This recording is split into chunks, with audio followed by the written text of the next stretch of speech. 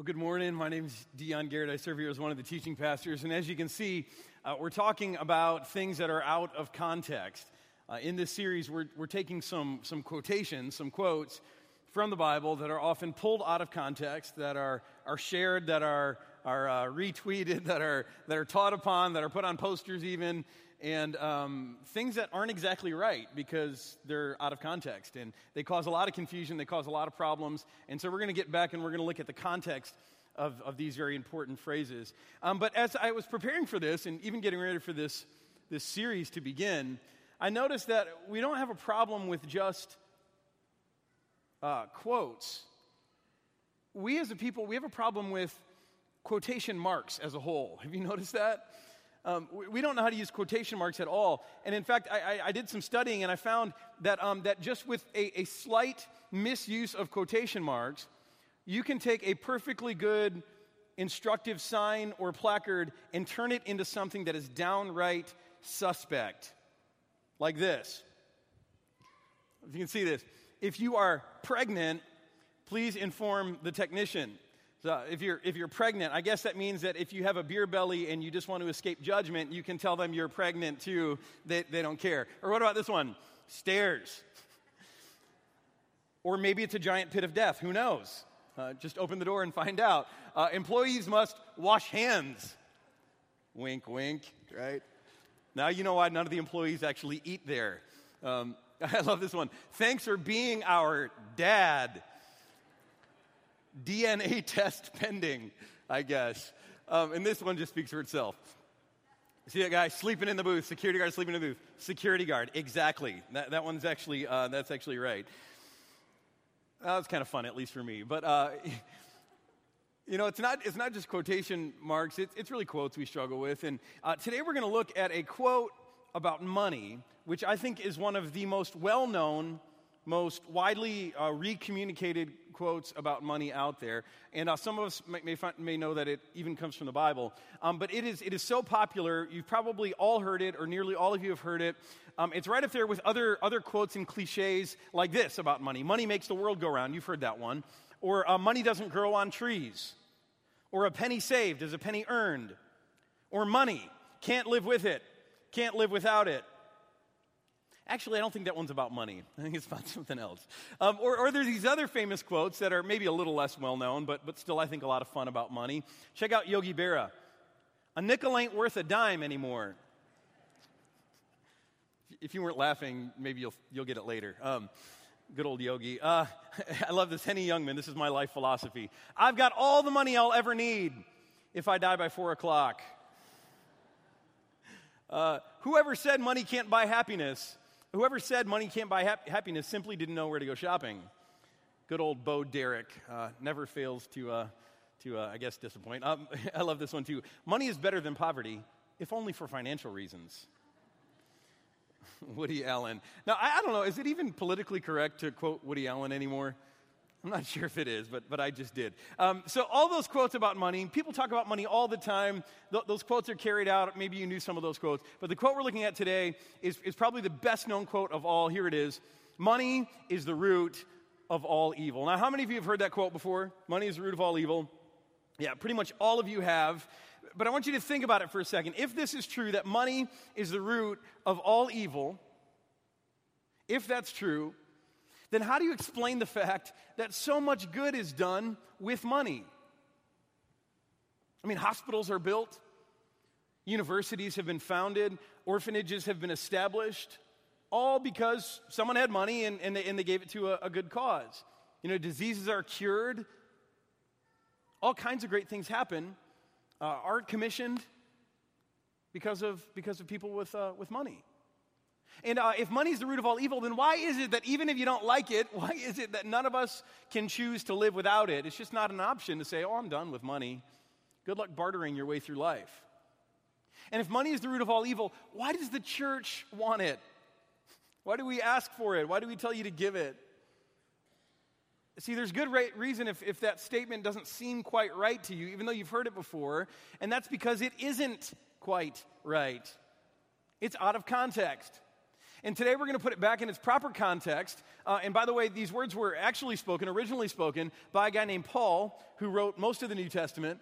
And he was writing in a letter to another young leader by the name of Timothy, instructing him about faith and life and how he should teach others.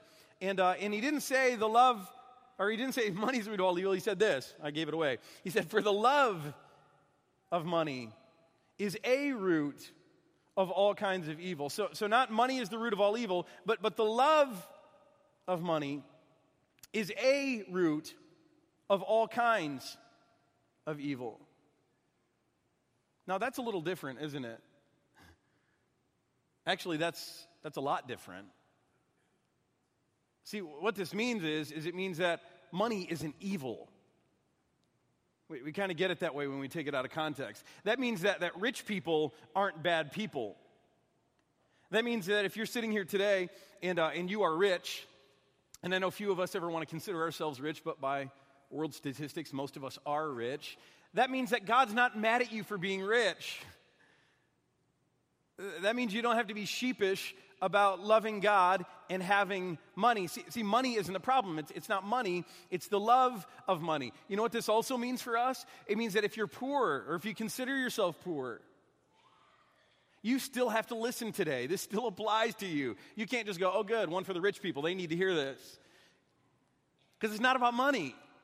It's about the love of money. This means that money is neither good nor evil. It's just a tool. It's just an instrument. That it's neutral. It's powerful, but it's neutral. And it all depends on whose hands it's in. You know, kind of like handguns. A lot of talk about handguns today. Handguns, they're powerful. They can be dangerous, but they're not necessarily good or evil, right? If they're in the hands of a crook, then that's bad. If they're in hands of someone who's trying to protect you, law enforcement, that's good.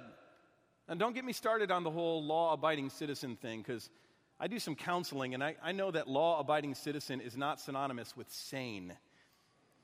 So don't get me started on all that thing. But see, it's not about money. See, money isn't the problem here. It's the love of money. And what happens is when we take this out of context, one of two things happens. Either we get a distorted view of money, right? If we actually believe that this is something the Bible says, that money is the root of all evil, we start to assume that money is evil. We start to assume that people who have money are evil, that it's bad to have money, and we get a weird relationship, a very adversarial relationship with money. Or, so either that happens, if we get this out of context, either it distorts our view of money, or on the other side, what happens is we rob the Bible of all of its credibility to talk to us about stuff like this. Because you read that and you go, money's the root of all evil. Well, that's not practical. That doesn't make sense. That's not even relevant. And what happens, I think, for so many of us is that we get these things wrong. They're misquoted to us. They're taken out of context. And so we write off the Bible to ever be able to speak to us about practical, real-life stuff. If you want to know about money, go talk to a financial advisor. Don't look in the Bible because it's irrelevant. I mean, some people, obviously not you, but some people heard last week we were going to talk about money, and they decided they weren't coming to church this week.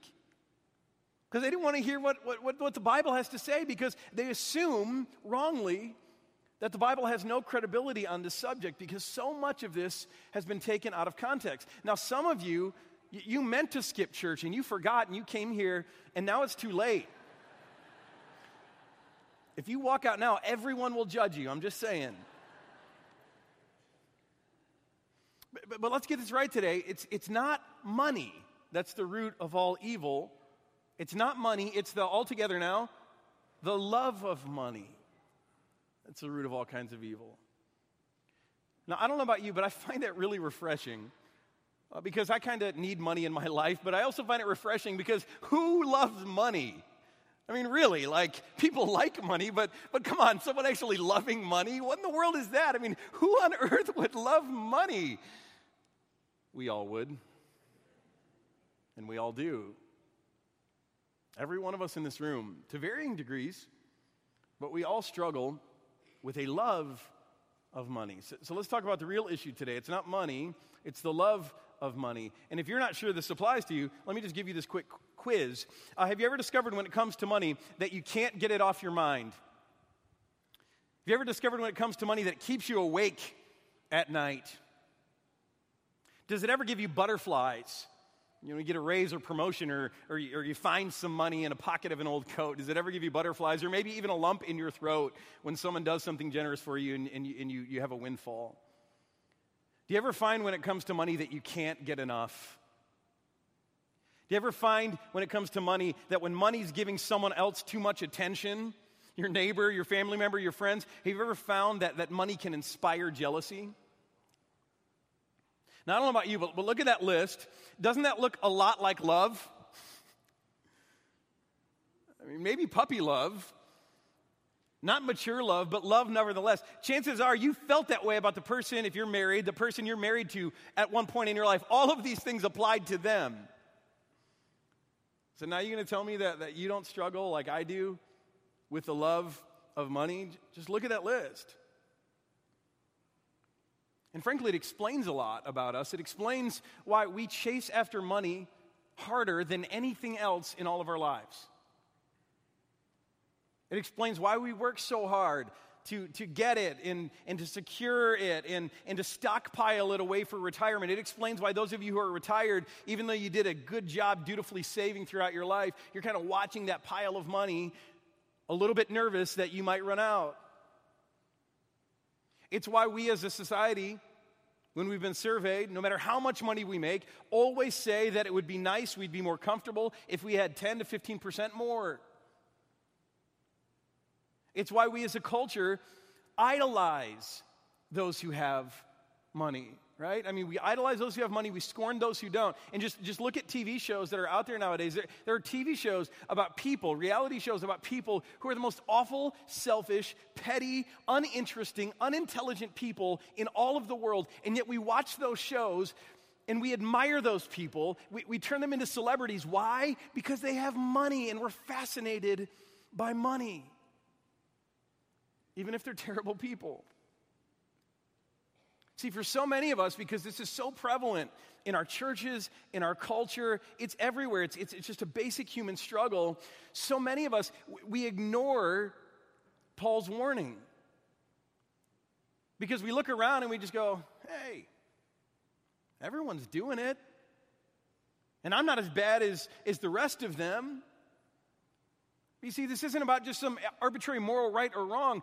What Paul is doing is he's warning us, and he says, if you love money, and that's every one of us in this room, just own it. Paul says, if you love money, you're in danger. Let's look at what he says further about all this danger. He says, but godliness, this is the beginning of that section. We're putting this fully in context now. He says, but godliness with contentment is great gain. So he sets us up by saying, hey, if you want to know what true gain is in life, if you want to know what truly matters, what true wealth is, it's this. It's godliness with contentment. And just so you think that I'm not being holier than thou here, I struggle with contentment. My wife was kind enough to remind me the other day that I have a coveting problem.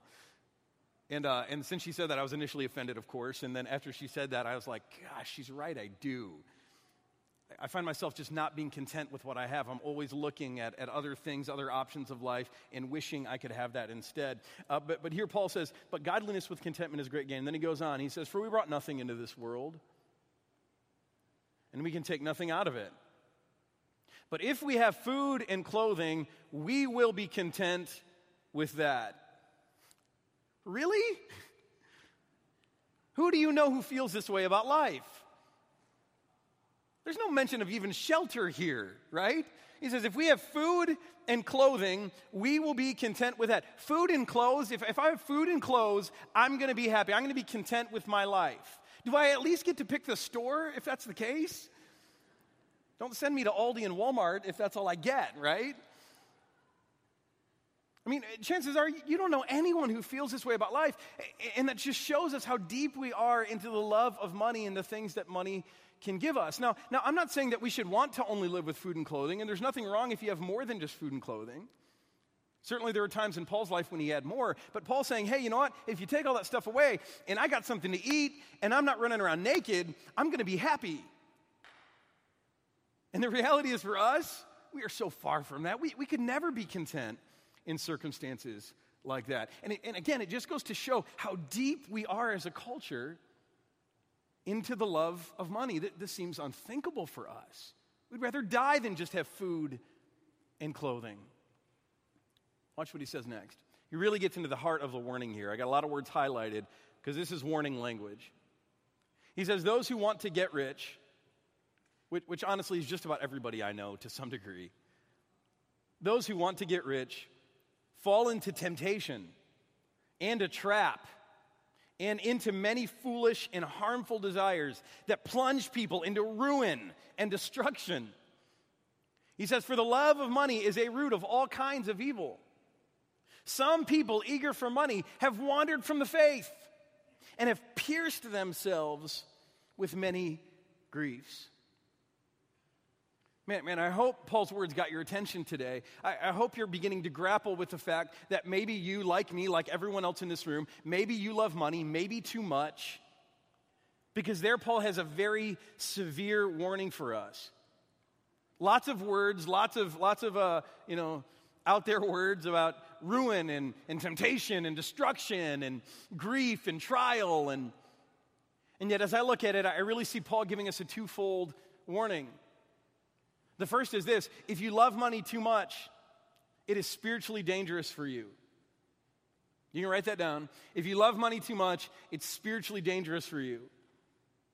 Paul says it can cause you to wander from your faith. Some people, eager for money, have wandered away from the faith and have pierced themselves with many trials. He says, so he says, man, this thing is spiritually dangerous for you. In the New Testament,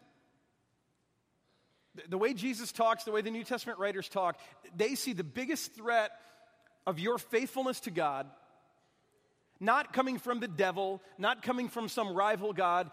They name the biggest threat to your devotion to God, they name it as money, the love of money. Do you realize that? Money, the love of money, is the biggest challenge to your love and your devotion to God through Jesus Christ. And Paul just puts it out there. He says, you know what? If getting rich, if money is too close to your heart, you are in spiritual danger. You are at risk of wandering away from what if you're a Christian, should be most important to you, your relationship with God through Jesus.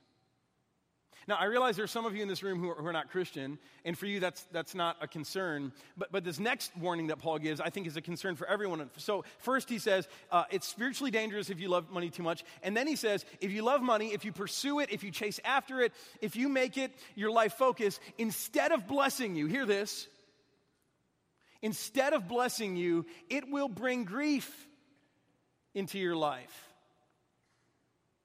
Grief? No way. Money will make you happy. Here, try this. The next time you're in the grocery checkout and you see all those tabloid magazines, just pick one of them up. Look at People magazine and look at the people in our culture who are wealthy, who are successful, and just page through and read about their divorces and affairs and all this other stuff. And if anyone judges you, just tell them your pastor told you to look at this tabloid, okay? Say, no, leave me alone. They're giving you dirty looks. Say, my pastor told me to do this. Look through there, page through there while you're waiting, and tell me, do those people look happy? Some of the wealthiest people in our culture, do they look happy to you? This week, I ran across an article by a guy by the name of Sam Polk. He's written a book recently, but he used to be a trader on Wall Street and was big around the time that the whole meltdown happened in 2008, 2009, and about that time, after that time, he realized that what was happening to him on Wall Street was poisoning his soul. And so he left it all, and he started a nonprofit that helps feed people. But this is what he said in a New York Times editorial. He said, in my last year on Wall Street, my bonus was $3.6 million. $3.6 million, that's a bonus. My bonus was $3.6 million, and I was angry because it wasn't big enough. He said, I was 30 years old. 30 years old. I had no children to raise, no debts to pay, no philanthropic goal in mind. I wanted more money for exactly the same reason that an alcoholic needs another drink. I was addicted. So he doesn't even call it the love of money. He says it's an addiction. I don't know about that, but I'll tell you, does that guy sound happy? A couple of weeks ago, I heard a story about David Geffen, the president, CEO, the founder of Geffen Records and a bunch of other things, and this guy's a billionaire. And one day he was speaking, and he said, one thing that I wish I would have known is truly money doesn't make you happy. And the writer who was observing this said, it wasn't those words that he said, because I've heard other people say those words. He said, after he said those words, after David Geffen said those words, it was the look of utter despair in his face as he turned and walked away and boarded his private jet alone. Just listen to the stories of people who've won the lottery and pro athletes who went from extreme poverty to extraordinary wealth. Most of those don't turn out well. Some of them do, but most of those don't turn out well. They've even got TV shows and books they're writing about these people because it's so fascinating. And you will hear their story of money and the pursuit of money and what money does in their life because they love it too much. It's not a story of happiness and joy and completeness. It's a story of heartache and grief. See, why do we keep believing this lie in spite of all of the evidence around us to the contrary? There's just something about money that makes us want to love it. And when we love it, we will ignore everything that tells us to be careful. So there's the diagnosis. The warning's given. Maybe you love money too much. So what do you do now? You're supposed to take a vow of poverty? Sell everything you have and move into a shack and give your stuff to the poor? No. And it's a good thing because none of us would do that, right? Frankly. And this is what amazes me about God is He doesn't ask us to do the extreme thing. He meets us exactly where we are, and He begins to help us move from there. And that's all I want for you today. I want you to recognize where you are and begin to move from there. And Paul gives us an amazing prescription for how to do this in the latter half of this chapter, 1 Timothy chapter 6. He says this, he says, command those who are rich in this present world. Now again, statistically, everyone in this room is rich. This applies to us. But he also plants a seed here. He says, command those who are rich in this present world. Paul's going to talk about a different kind of richness, different kinds of riches later on. So he says, command those who have riches in this present world not to be arrogant, nor to put their hope in wealth, which is so uncertain, and you've seen that. He says, but to put their hope in God, who richly provides us with everything for our enjoyment. Command them to do good, to be rich in good deeds, and to be generous and willing to share. And if they do this, he says, in this way, they will lay up treasure for themselves as a firm foundation for the coming age. So you've got wealth in this age. Paul says there's another age to live for, and if you do it right, you will lay up for yourselves treasure as a firm foundation for the coming age. And get this, I love this, so you will also take hold of life that is truly life. See, if there's any doubt in your mind that this talk about money in the Bible is just God trying to take something from you, look at Paul's words here. He says this is a prescription to help free your heart, to give you something better than riches even in this coming age. God wants to give you life that is truly life to the full, abundant life. That's what God wants to give you. And so all the time when we talk about this around here, we say, this teaching about money, it's not what God wants from you. He does not need your money. I don't care how rich you are. It's all about what God wants for you. He wants to protect you, but He also wants to give you life that is truly life. And so here's this prescription. It's threefold. I want you to write this down because we all need this. The first thing that Paul says is recap of that section. The first thing he said was, put your hope in God. Put your hope in God. See, I think part of the reason that we love money so much is because we believe that money has the power to protect us. We believe money has the power to give us friends, to make us popular, to give us wealth or value in other people's eyes, to prove that we're worthy as people. I think we believe that money has the power, as I've already said, to make us happy. But do you realize that everything I just named, wealth or value, popularity, companionship, things like protection, things like happiness, do you realize that that's the place that God wants in your life? See, that's the place that God has reserved for himself. He wants to be the one to give you all of that stuff. And that's because he knows that he's the only one who can truly give you that stuff. So Paul says, don't put your hope in wealth, put your hope in God. Stop chasing money because it can't do for you what you believe that it can. It can't get you friends, not real ones. It can't make you feel the loneliness go away. It's not going to get you real companionship. Money isn't going to give you value or worth. Not really. It will never make you feel good about yourself, no matter how much money that you have. It'll never make you happy, and it will never provide you the protection that you think it will. In fact, if you live your life loving money, you will spend the rest of your life not having your money protect you, but you will live your life trying to protect it. Sweating it, stressing it when anything threatens your pile of money. My precious, right? You've seen the movie, you know. That's how we'll live, and that's how we do live. Now, most of us are in denial about all this. And so we're thinking, you know what? All right, put your hope in God. Yeah, that's fine. Of course I put my hope in God. I would never put my hope in money. I may like money. I may love it too much, but of course my hope is in God. Okay, well, here's a test. If that's true, when God asks you to do something with your money, maybe give some of it away, what do? Do you listen to God, or do you protect your precious? You don't even have to answer, because I can tell you what statistics say about Christian giving, or the lack thereof.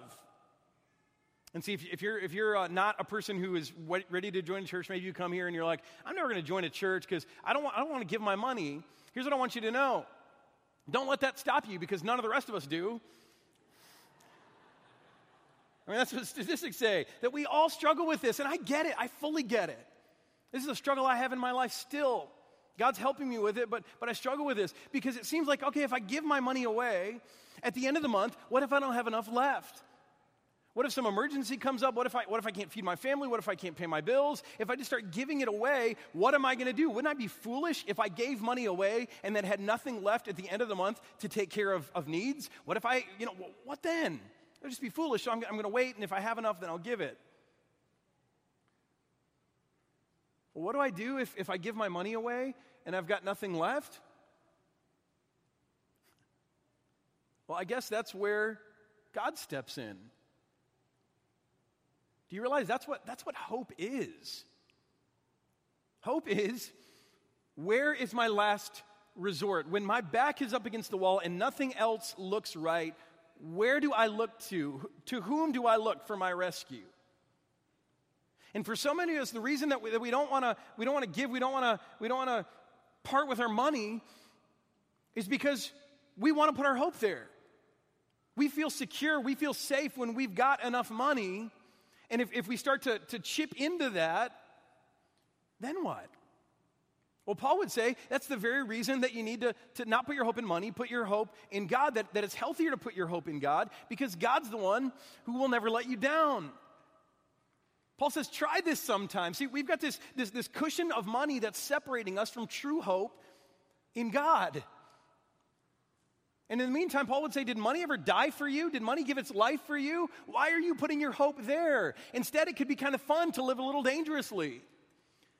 To put yourself in a situation where you have to hope, you have to depend on God and God alone, and just watch how God shows up, and He will. It's amazing.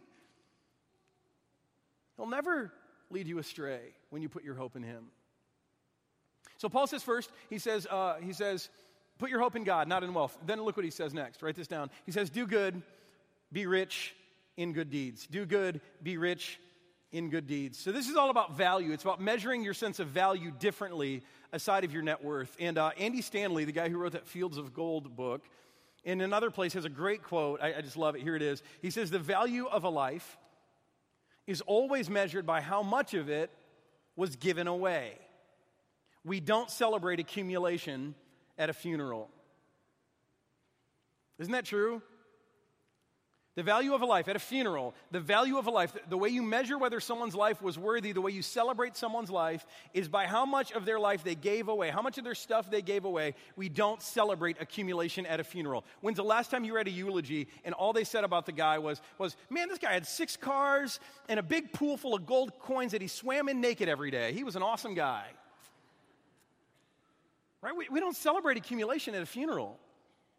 Because that's the moment of truth. That's when all the lies, all of the hype gets stripped away, and we know intuitively what really matters. And it's not what's accumulated, it's what's given away. The problem is, even though we celebrate generosity, we envy accumulation. In our culture, we'd rather look good, we'd rather look good and feel good than do good. And I'm speaking as one who has experience, as a guy who spends way too much money on blue jeans alone.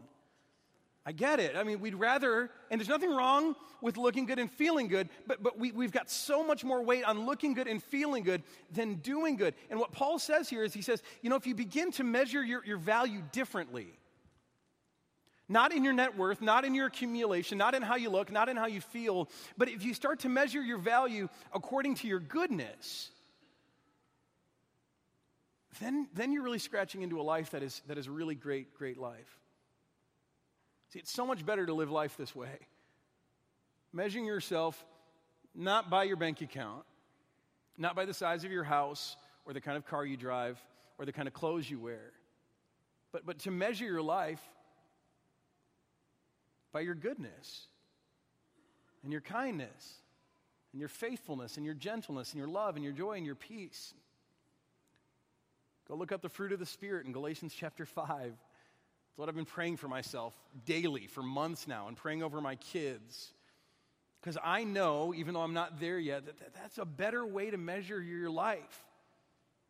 That if you live life measuring your riches, your richness, your net worth by your goodness and the fruit of the Spirit in your life, you can guarantee that when it's your funeral and you're in a box and people stand up and speak about you, they're going to have something to say, and they're going to have tears in their eyes as they talk about you as a person, and you will know, it'll be too late, but you'll know then that that's a life well lived.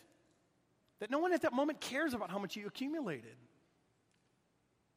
So Paul says, put your hope in God.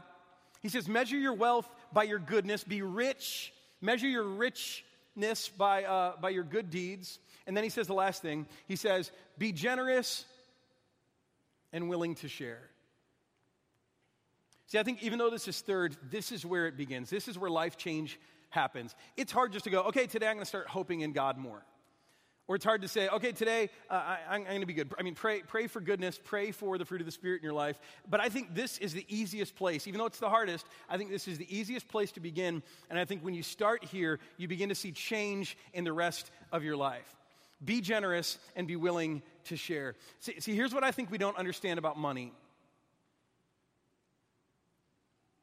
That the power of money is the power to steer us. I like to call money the little green rudder. So the power that money has is it's got the power to steer your heart. And most of us don't know this about money. We assume that what we give our money to, that we're following what's in our heart. But that's not true, and that's why we have such a hard time making a breakthrough in life. The truth is that money has the power not just to follow your heart, it has the power to actually steer your heart. Just like a rudder is a small part of a big ship, what you do with your money has the power to steer your whole life and your whole heart toward things that matter to you. And I think this explains why we're so obsessed with self. Because what do we spend most of our money on? Ourselves. If you want to start caring more about others, use your money to steer your heart there. Start giving your money away to them. If you want to care more about education, put your money there. I guarantee you'll start caring about it more. You want to care more about God, put your money in God's hands, and you'll start caring more. If you want to care about orphans, whatever it is, it's a powerful axiom in your life that money has the power to steer you. But most of us, we react. We don't intentionally use our money to steer where we want our hearts to go. And that's why generosity is the beginning of all of this. If you love money too much, begin to steer your heart away from the love of money by intentionally putting your money elsewhere, away from you. And watch how the love of money begins to break its hold on your heart and you begin to love other things. See, money isn't the culprit. It's not. We've taken this out of context, and it's to our detriment that we have. We either get a weird idea about money or we write off what the Bible has to say. There are not words that are more powerful and pertinent and truthful than these words as it relates to your relationship with money. See, money isn't the culprit. The culprit is us. We've allowed this tool, this resource that God has given us, that He's entrusted to us, we've allowed it to become the object of our affection. So I want to ask you today, do you want to begin to trust the giver more than the gift? Do you want to live your life loving the one who died for you, the one who's withheld nothing from you, or the things that He gives you, the tools, the instruments that He gives you? See, if you want to change that relationship around, then Paul says, put your hope in God. Do good. Be rich in good deeds. Be generous and willing to share. And you will begin to see your heart change, your life change. You will take hold of life that is truly life, and you will discover that God is a God who wants nothing from you. He's got everything He needs. He doesn't need anything from you. He doesn't need your worship. He doesn't need your money. He doesn't need your service. But He's a God who wants so much for you.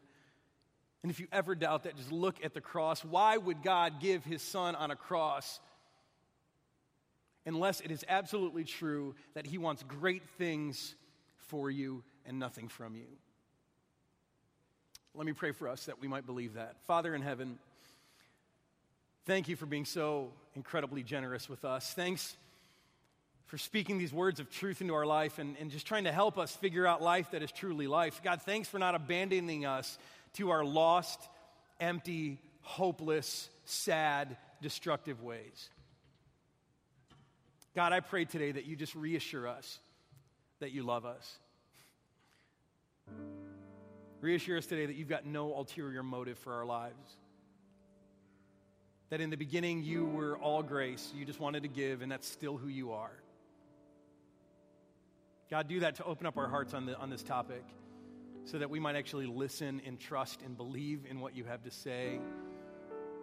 And so that we might begin to use this incredible tool, this incredible resource that You've given us called our money, that we might use it to steer our hearts toward things that matter, things that are closer to Your heart, even towards eternal things. So God, help us just to trust You. Begin to chip away the hardness of our heart on this subject, and the fear and the worry and the dread.